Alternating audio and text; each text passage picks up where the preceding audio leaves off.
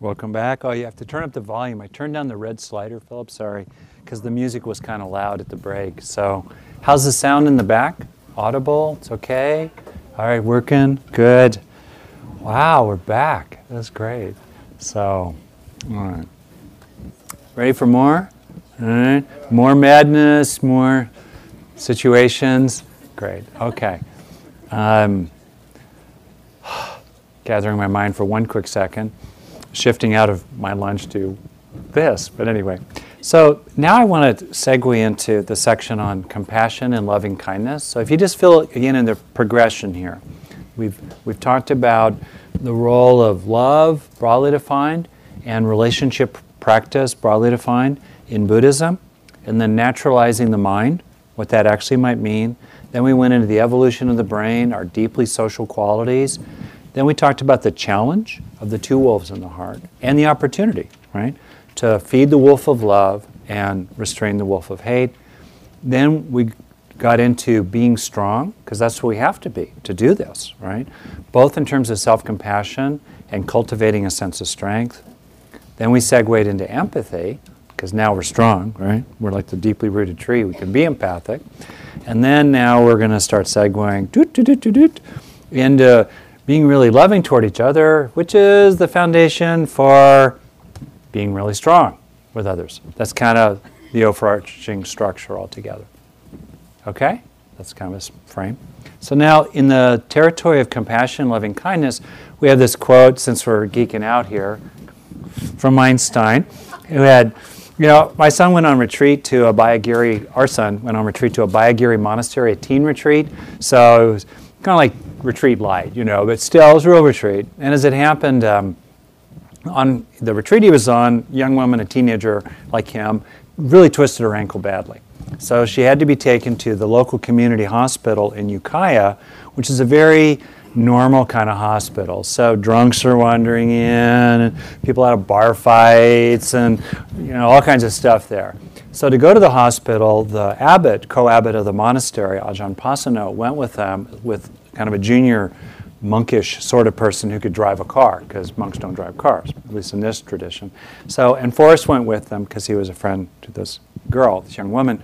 So they're sitting in the waiting room, hanging out. You can just imagine the whole scene. Monk in orange robes, shaved head, people staring, community hospital, fine. Okay, so after the whole weekend, I was kind of asking Forrest about it, and he, like a lot of people, teenage boys maybe in particular, way into ESPN, sports metaphors, he still is. He's 25 now. But anyway, at the end of it all, I just kind of asked him, what was it like? And he told me this whole story, and then he paused, and he said, Dad, and Ajahn is an honorific, it's the title of a monk in this tradition. He said, he paused, he looked away, he said, Dad, those Ajahns have game. That's high praise. High praise. And I think Albert Einstein had serious game as well, so that's my transition here. But I thought it was kind of a funny little story. Okay, here we go. A human being is a part of a whole called by us universe, a part limited in time and space. And forgive, please, the gendered language here.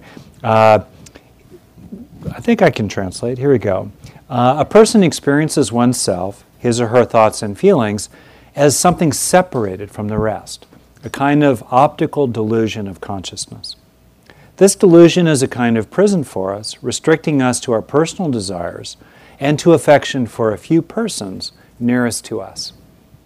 Our task must be to free ourselves from this prison by widening our circle of compassion to embrace all living creatures and the whole of nature and its beauty. It's really to expand the circle of us, where the wolf of love is very engaged, to them, to widening the circle of us to include them as part of the circle of us. We may take them to court, we may disengage from them because it's not safe to be with them, but we don't need to put them out of our heart, quoting Gil Fronsdal to me. So as a image of kind of classic icons of compassion and loving kindness, Archbishop Desmond Tutu of South Africa, and of course His Holiness the Dalai Lama. I think it's powerful to appreciate that in evolution, the wolf of love is stronger and more central to us than the wolf of hate. The wolf of hate gets the press. As they say in journalism, if it bleeds, it leads, right? You know, we're going to hear about the murder, the burglary, the crazy situation, the war, the this or the that. And yet we're surrounded by daily acts of cooperation, kindness, friendship, friendliness, patience, forbearance, including for people that are complete strangers to us. And it's also powerful to appreciate that that compassion or kindness, love, can be cultivated. You know, early on in my marriage, I started thinking about this idea of cultivating the muscle of the heart, of love. What is it like to love in the face of provocation? You know, what is it like to develop that as an important aspect of us? And along those lines, it has a lot of impact to think about people in our lives who are exemplars from that, who are exemplars of the cultivation of love, the cultivation of the heart. Famous ones. And also our grandmother. I heard a story last night from a woman who works for me about her own childhood and about how really, really massively inappropriate her father was in all kinds of ways, and how heroic, even saintly, her mother was over a 20-year history there. You know, we're surrounded by all these examples, and we tend to not think about them because they're just sort of matter of fact, and yet they're important to appreciate how much, you know, lovingness can be cultivated. Or even think about times ourselves that we have cultivated love or loved in the face of provocation. So we have here the Lovingkindness Sutta that I read once before, right? You know, omitting none in all directions. As a mother protects with her life her child, her only child, so with a boundless heart should one cherish all living beings. Right? So how do we do it? Okay? Compassion. Compassion in the brain evolved in a very narrow sense, a biological, physical sense, because it promoted the survival of our ancestors. And it kept children alive, and it kept their children's children alive. There's a very interesting work that's been done on why did humans evolve compassion, because compassion is weird in the animal kingdom, right? Compassion is not emotional contagion. I mean, mature animals will they'll resonate sometimes with the feeling of others, but to really, really go out of their way to take care of others is not that common. It happens. There are these beautiful, touching stories of elephants gathering where one of them was killed, or bears, nuzzling each other when they've been wounded. In primate bands, there are processes of comforting primates who've been whacked by an alpha, male or female, let's say. But it's not certainly at all as developed as it's been in human beings. And I think surrounded as we are in media and in just kind of everyday examples of people being really mean to each other, really bad to each other, I think it's important to have the strength and have the courage to hold on to the possibility of lovingness, that's woven into the fabric of human DNA, as well as, of course, in our spirit. So what helps us be compassionate? And then I thought we could do a compassion and loving kindness practice, all right? In practice, the two tend to mush together, compassion being the wish that a being not suffer, kindness being the wish that a being be happy. That's kind of the traditional distinction. Compassion presupposes suffering, kindness does not. We can wish that a being be happy who is suffering, but we can also wish that a being be happy who's doing okay or is actually having well-being, right? See the distinction between compassion and kindness? But in practice, the two tend to come together, and that's how we'll do the practice that I'm going to get to momentarily.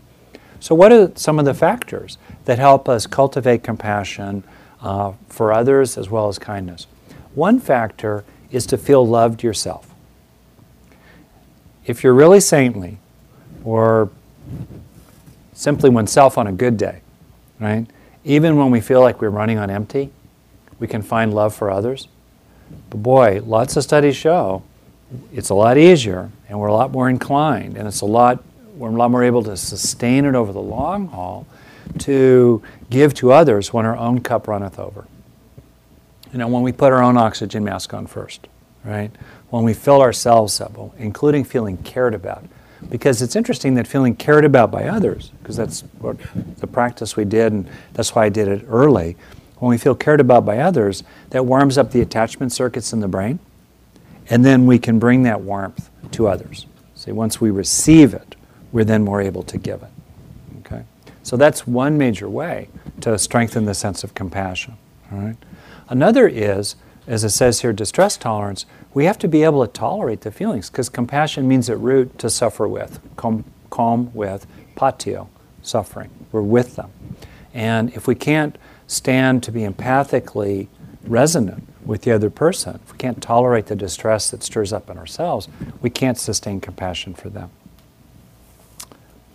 And then the last three, they're written here. I'll just point them out kind of quickly. It helps to have a sense of commonalities.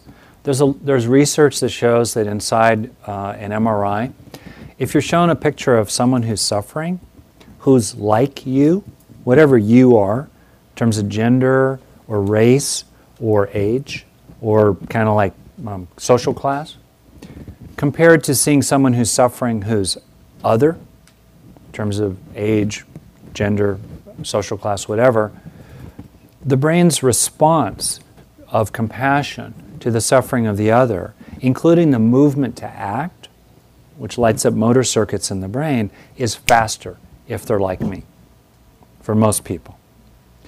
It doesn't mean that we can't have compassion for the other. It just means that it helps us to see commonalities. Right? How is the other like us? They suffer too. I suffer, they suffer. They love their children too. Right? They're going to die. I'm going to die. We don't want to die, generally. How are we like each other? So you look for ways to feel like each other. Another is to separate compassion from moral judgment. Again, a lot of research has shown that we tend to not have compassion for those that we have moral contempt for or judgment about. And it's important to appreciate that we can think to ourselves, you're the source of your problems. Your foot hurts because you threw a brick on it, but I can still have compassion for the fact that your foot hurts, right? It doesn't mean that I'm taking responsibility for your pain. My foot hurts, it's your fault. Well, no, you threw the brick. You know what I mean? But I can still have compassion for the fact that your foot hurts and I wish you were not suffering. You see the distinction between compassion and moral judgment? That's a really good one to pay attention to. Watching judgmentalness, watching righteousness, the view that the other is wrong or bad or deserves it or it's their fault or it's because they, were of bad character or not my way of seeing things that they're in this pickle. When that happens, it's hard to have compassion for them. Okay?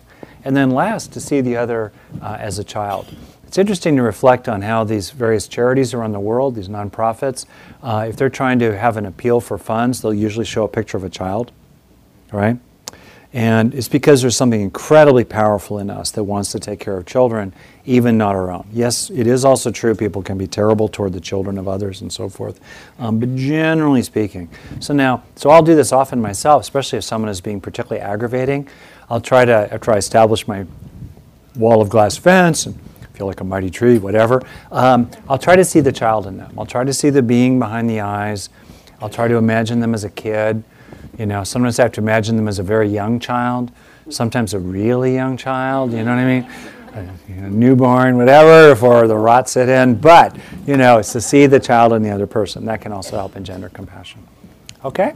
So then as a setup for the practice we're about to do, as you probably know, how many of you have done metta practice or loving-kindness practice formally in Buddhism? About half of you. Okay, so this will be a bit of a review. This is a way to structure it. It's not the only way to be compassionate, loving, caring, and so forth toward others, but it's a nice kind of simple structure. So I'll go through it with you here. Traditionally, there are 4 kinds of wishes for safety, health, happiness, and ease Ease, broadly defined, is a lot about people's material circumstances. May you have access to water. May you have access to flush toilets. May you have enough money that you're comfortable. May you have health insurance. Maybe you have a roof that doesn't leak. Ease. So those are the 4 classic wishes. They can be expressed just in those words. May you be safe. May you be healthy. May you be happy. May you live with ease. And you can also get into detail about it, May you be free from inner or outer harm in terms of safety.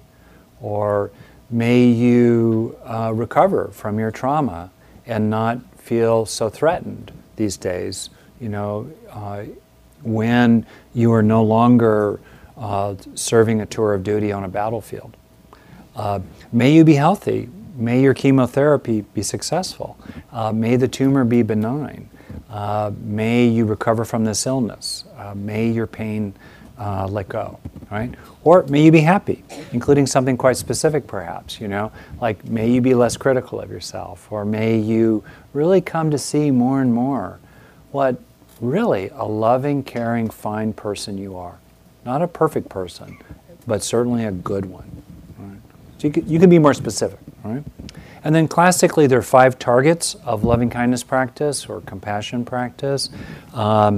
Oneself, a benefactor, a friend, a neutral person, or a difficult person, sometimes called the enemy.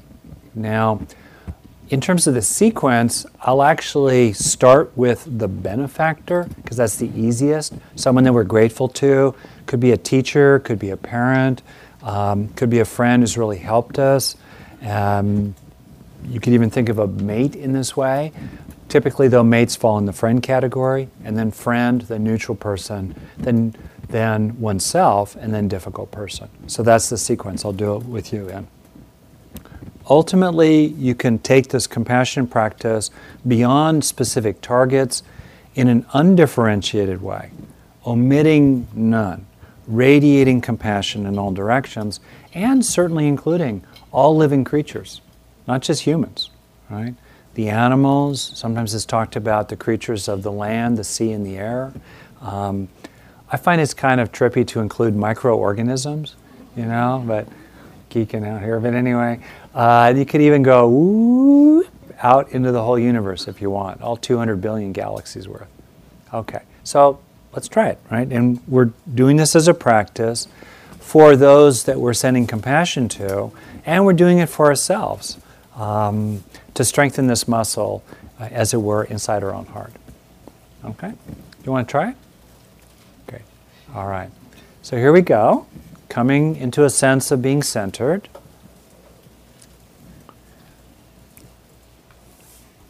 And if you notice that I'm kind of customizing, that's probably the best way to put it, the traditional instructions here, just recognize that. I'm just playing around a little bit.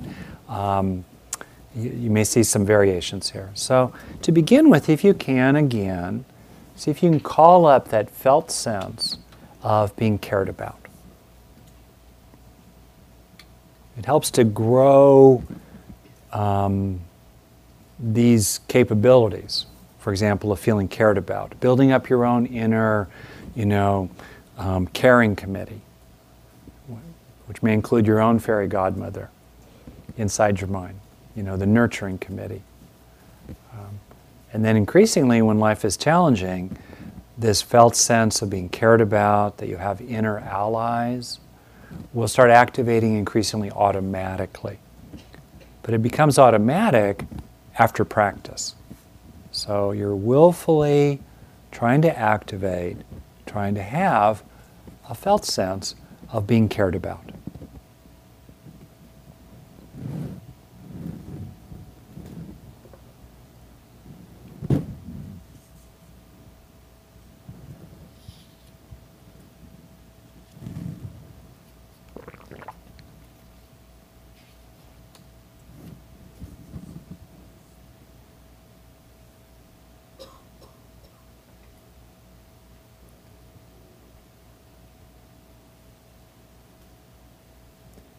And by the way, it's fine if this sense of being seen, included, appreciated, liked, or loved, feeling cared about, in other words, it's fine if it's subtle, and yet you can give yourself over to it increasingly. It's like a mini concentration practice in meditative terms, where you allow the sense of being cared about to pervade the mind. It's what's predominantly there, even if it's subtle.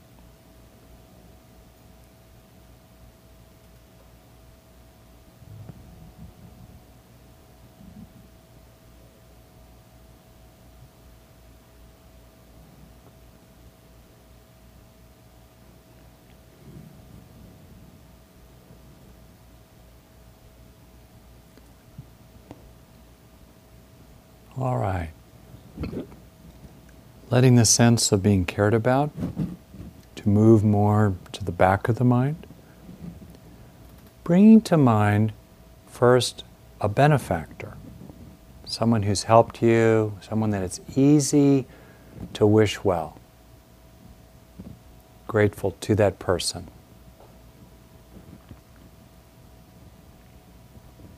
And then see what it's like to wish that this person be safe.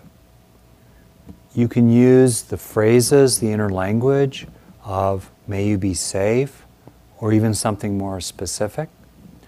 Or you can simply, in a non-verbal way, it's perfectly fine, have this kind of rippling or radiating of warm-heartedness toward the other person that's focused around their safety.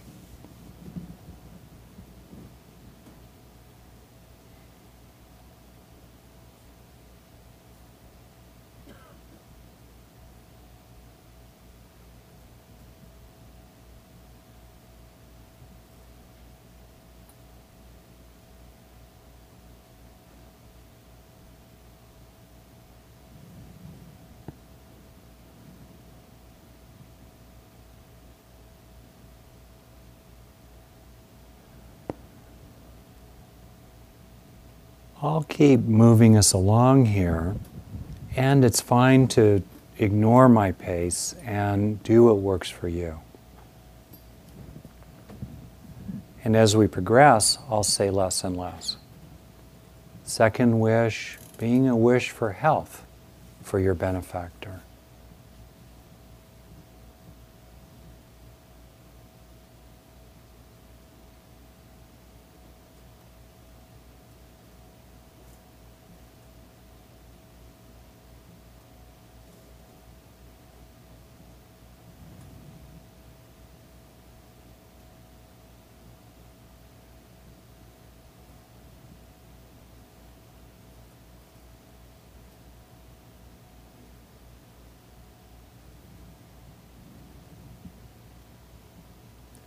How about happiness for your benefactor?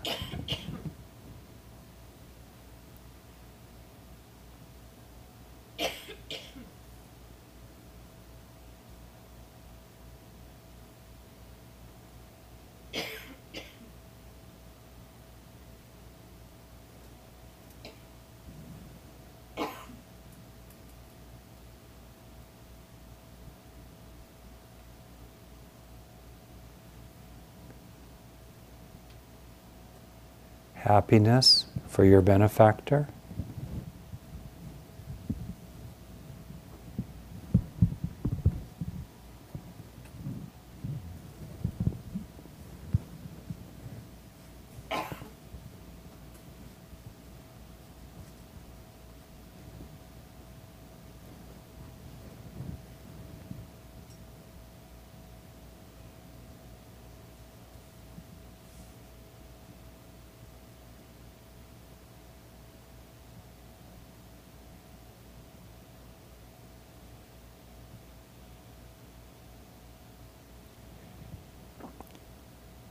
If your mind wanders, that's natural, it's all right. Just kind of bring it back. And as you do this practice, it's fine if it's purely conceptual. If your heart is sincere, that's what really counts the most. if you authentically have the wishes that you're expressing in your mind or experiencing, that's fine. That really counts.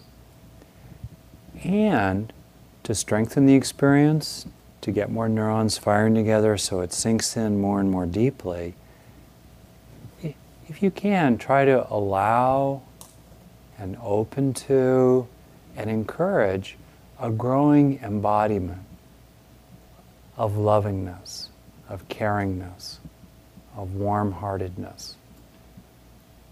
Exploring also just different aspects of lovingness or caringness outside the formal frame of compassion or kindness, such as friendliness or a sweetness.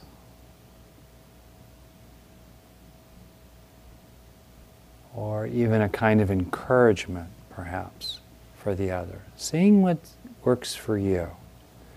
And also as you do this, letting it sink in. Letting yourself actually receive your own compassion and kindness so that you actually are becoming, bit by bit, drop by drop, a kinder and kinder person.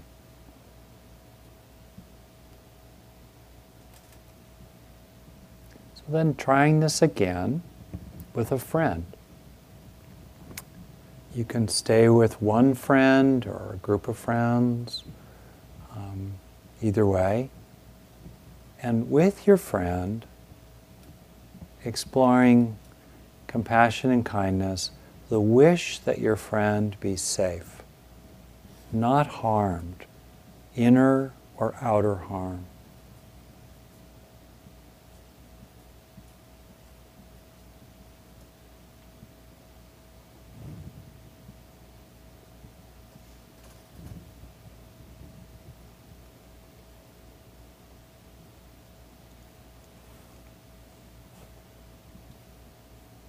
Friend could be a romantic partner, a spouse, mate, could be a friend in the ordinary sense, could be someone that's a friendly acquaintance. May you be safe.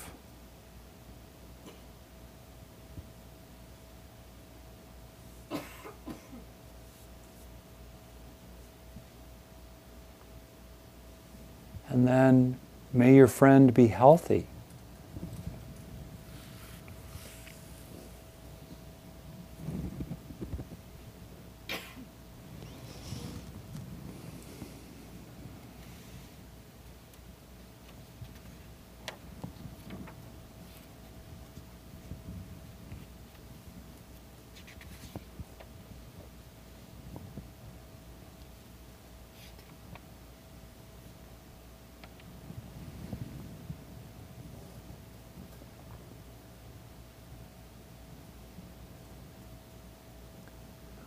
May your friend be happy.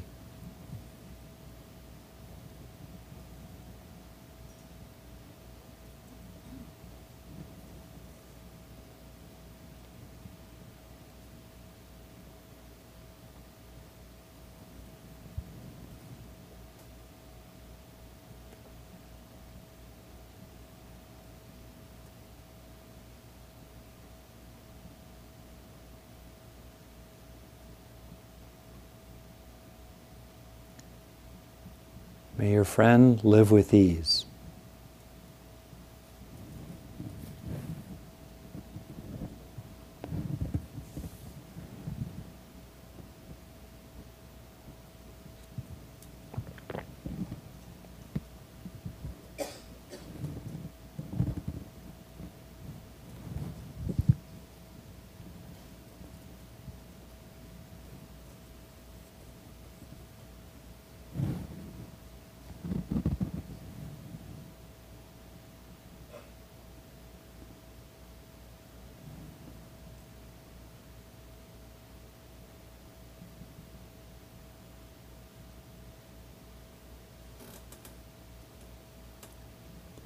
Then let's try a neutral person.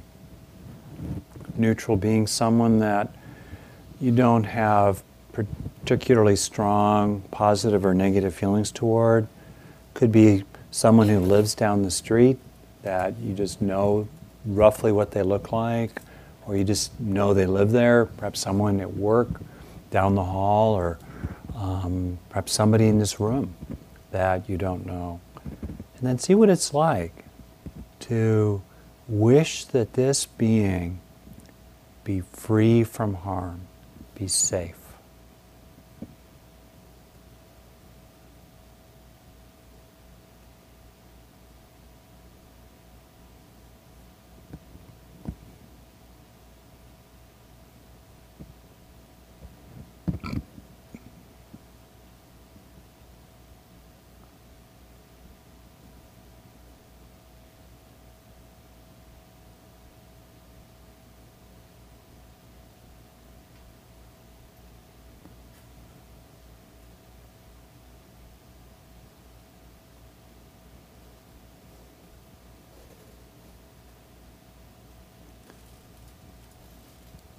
How about wishing that this neutral person be healthy?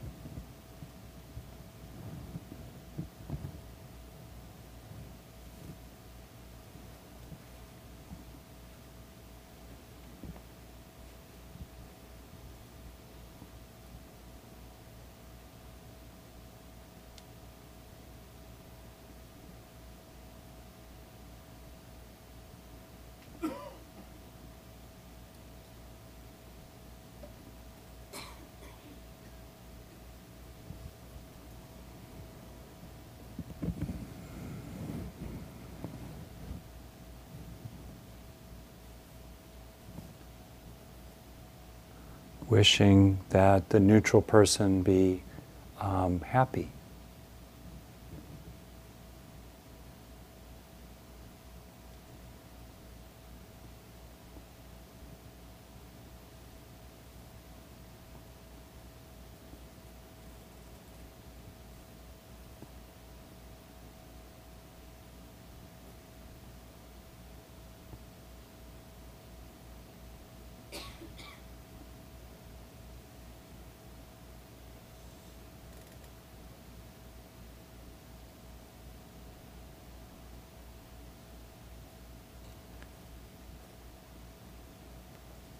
And all the while allowing yourself to be felt here, if that's real for you. It could be a very tender, even sorrowful kind of feeling. It could be a joyful feeling, that it makes you happy to be loving, which is wonderful and fine. Opening to emotion, opening to sensation in your body about your own caring and kindness. And wishing that this neutral person also live with ease.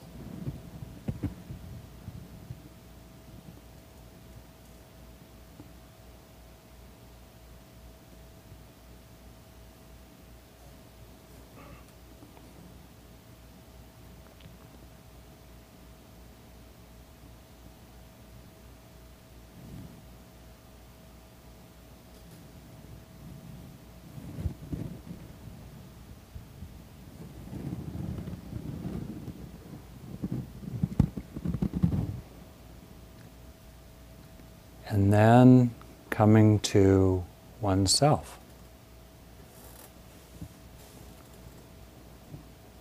Perhaps visualizing yourself on a chair in front of you, or imagining a bird's eye view of the life that you have, or perhaps yourself as a younger version, even all the way back into childhood, or some of these even, whatever works for you, exploring this.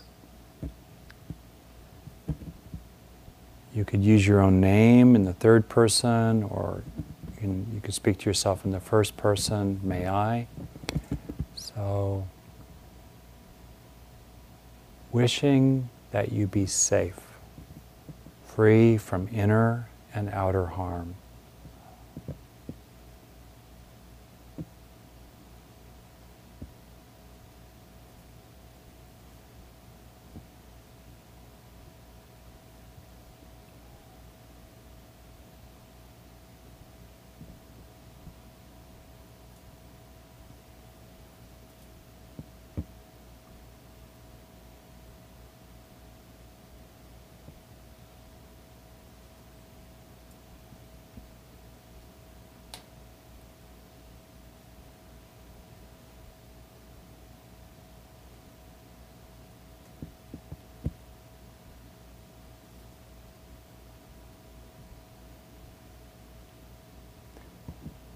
If there are certain kinds of harm to your body or to your mind or your bank account or your life that there's no way out of, you can still wish that the core of your being be free from inner and outer harm.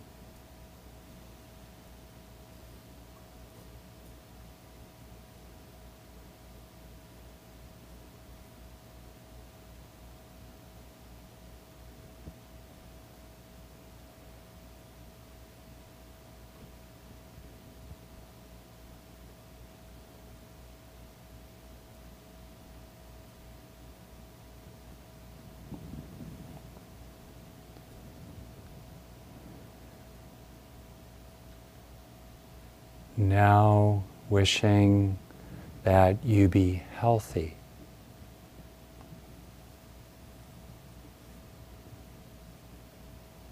Knowing that you can make this quite specific if you want.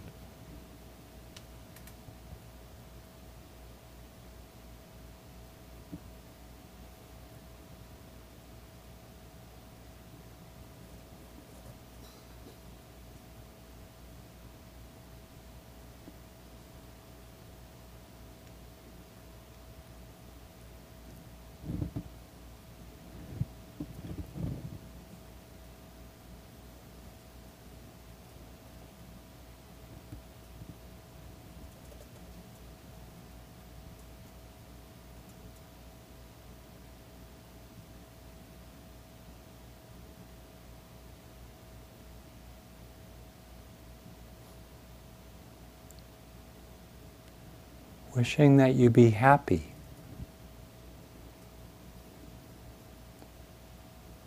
Fulfilled, pleasured, confident, feel loved, whatever is important to you. May you be happy, truly happy.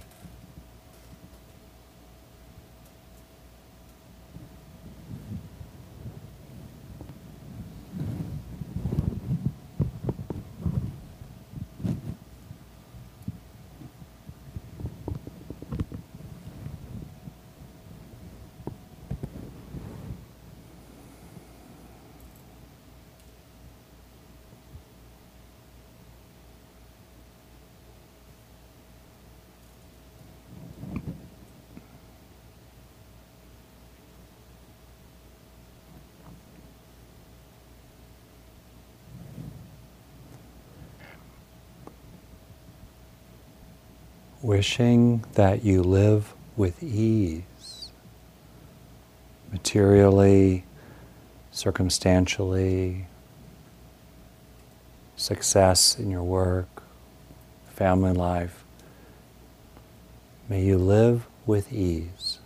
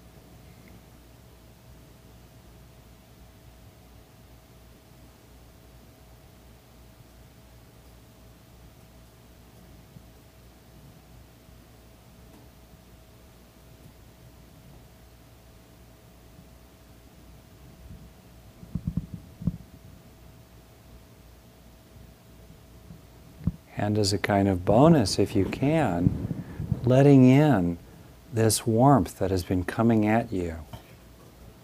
Perhaps sensing it going down into bruised places inside, or hungry, longing parts, young parts perhaps, that have not felt wished well. Deep down inside, you can be receiving the loving kindness and compassion and warmth that you've been sending to yourself.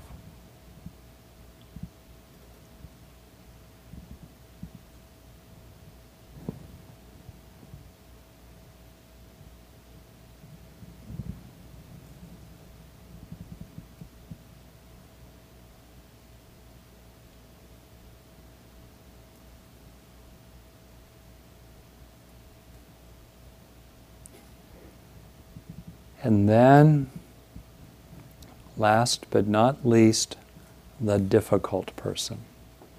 So you could pick someone who's mildly difficult. It could be someone that you love or is a friend, but is kind of aggravating sometimes, especially when they've had too many beers in them or something. Or you could pick someone who's moderately difficult, perhaps in your life today or in your past, who did mistreat you, did harm you, or tried to. Or if you feel really prepared, you could take on someone who's really difficult. But if you get swallowed up in your negative reactions to that person, you can't do the loving kindness practice. So it's really okay to pick someone that's mildly or moderately difficult. And it's also okay, as a factor in your loving kindness, to allow the thought to be also present in the mind that if this other person truly felt safe or healthy or happy, they wouldn't be so difficult. That's okay. In other words, it's okay to have some self-interest as a factor in your capacity to wish this person well.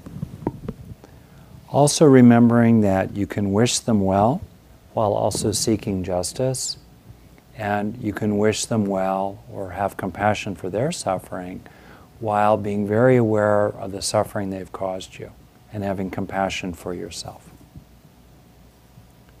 So with these things in mind, bringing into awareness the difficult person, and it can sometimes help to imagine them as quite far away from you physically, like literally on the other side of the country or earth or universe.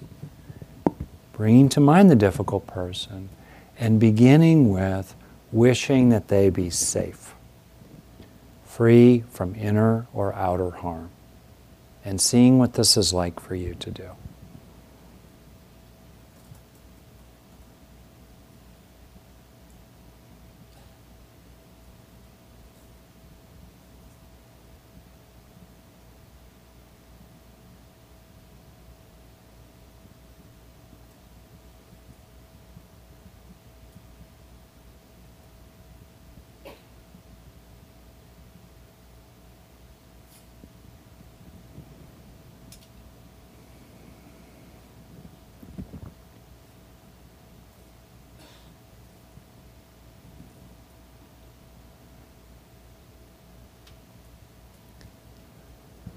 Noticing that you can keep taking refuge in your own loving kindness, as if you're bobbing up and down in a kind of buoy, in a gentle sea in which there are swells or currents or ripples or waves radiating out from you toward the difficult person, with you taking refuge in your own good intentions and your own good heart.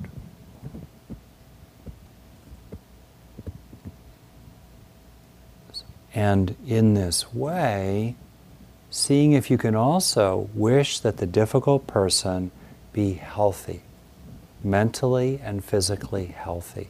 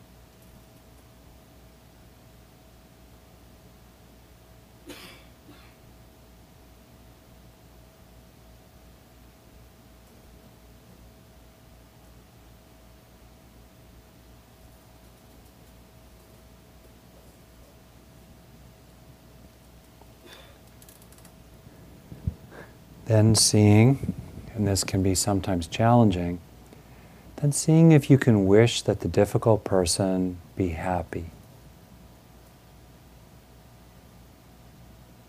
Truly happy in some form or another.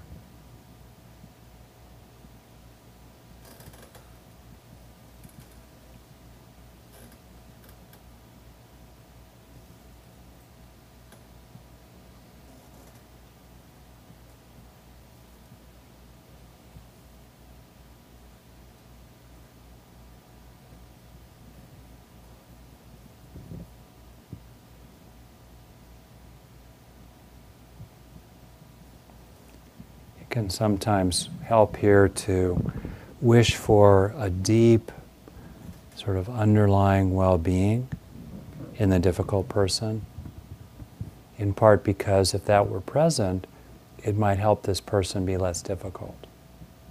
It's okay if that's true for you.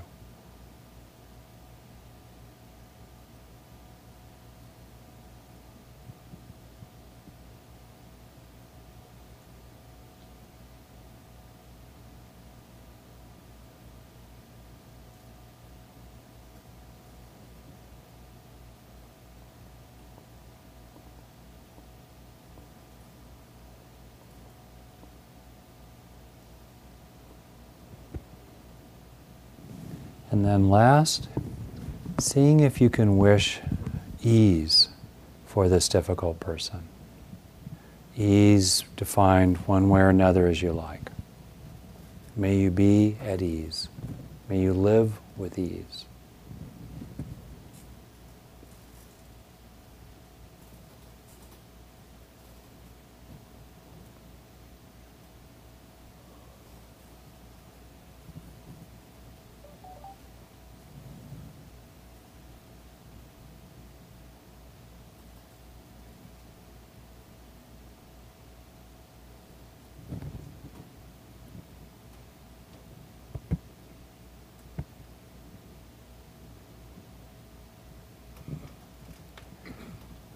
Then disengaging from the difficult person.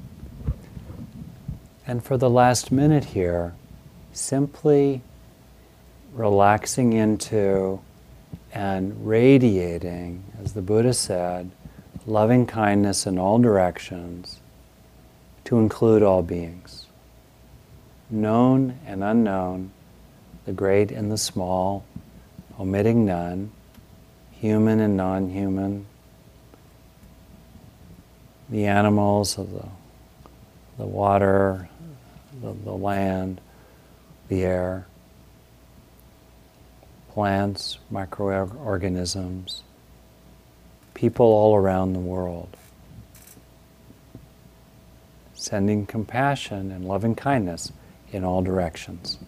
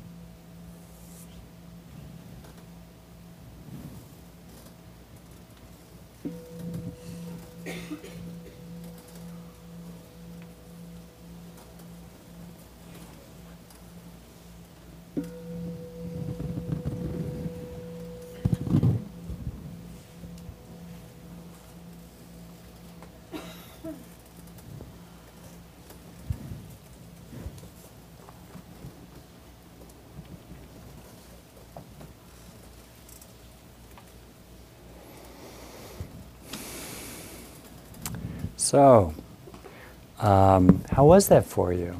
And any comments or questions about what that practice right there? Lily will bring you the microphone. Thank you for listening. To learn how you can support the teachers and Dharma Seed, please visit dharmaseed.org/donate.